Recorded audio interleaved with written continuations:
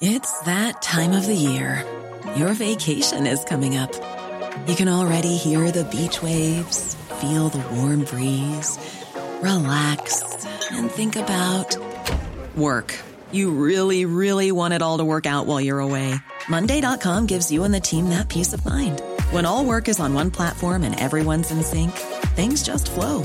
Wherever you are, tap the banner to go to Monday.com.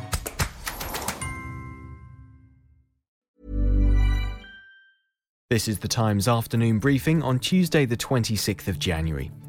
The Vaccine Deployment Minister has told Times Radio he's very confident a row over vaccines in Europe won't disrupt the rollout in the UK.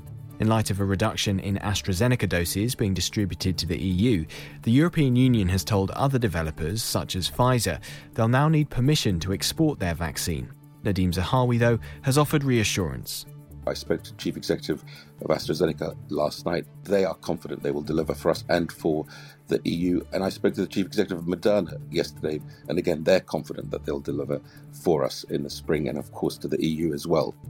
Irish MEP Barry Andrews has told Times Radio that serious anxiety has led to the standoff and he hopes it can be resolved quickly. A very unseemly fight over the distribution of vaccine between the UK and the European Union, and I think that's really regrettable. But vaccine nationalism is something that we all saw was a possibility, and I think we need to move to de-escalate this row.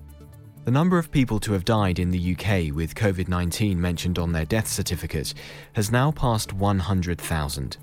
9 in 10 of those who've died were over the age of 65. The official number of 103,704, recorded by the Office for National Statistics, is slightly higher than the government's figure, which records a COVID death when someone has died having tested positive within the previous 28 days.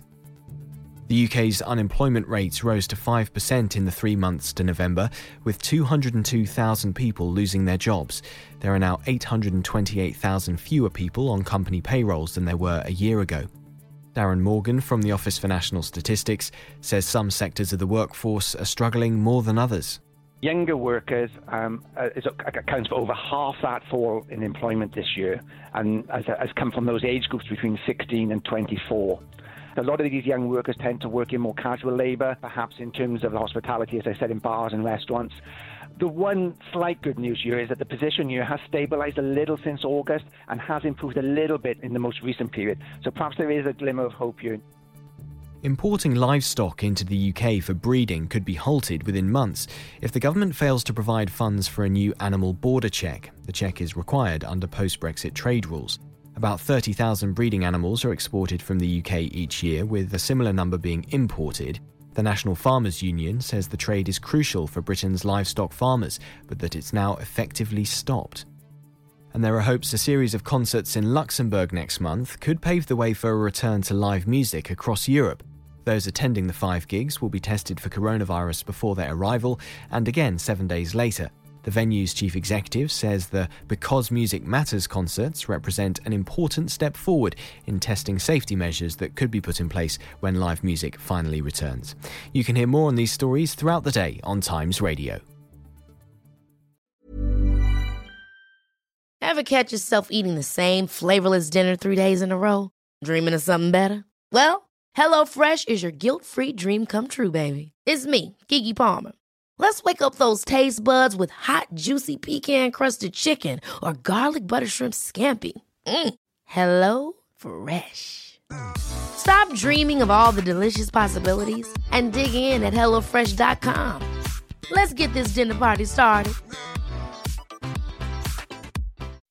When you make decisions for your company, you look for the no-brainers. If you have a lot of mailing to do, Stamps.com is the ultimate no-brainer. Use the Stamps.com mobile app to mail everything you need to keep your business running with up to 89% off USPS and UPS. Make the same no-brainer decision as over 1 million other businesses with Stamps.com. Use code PROGRAM for a special offer. That's Stamps.com, code PROGRAM.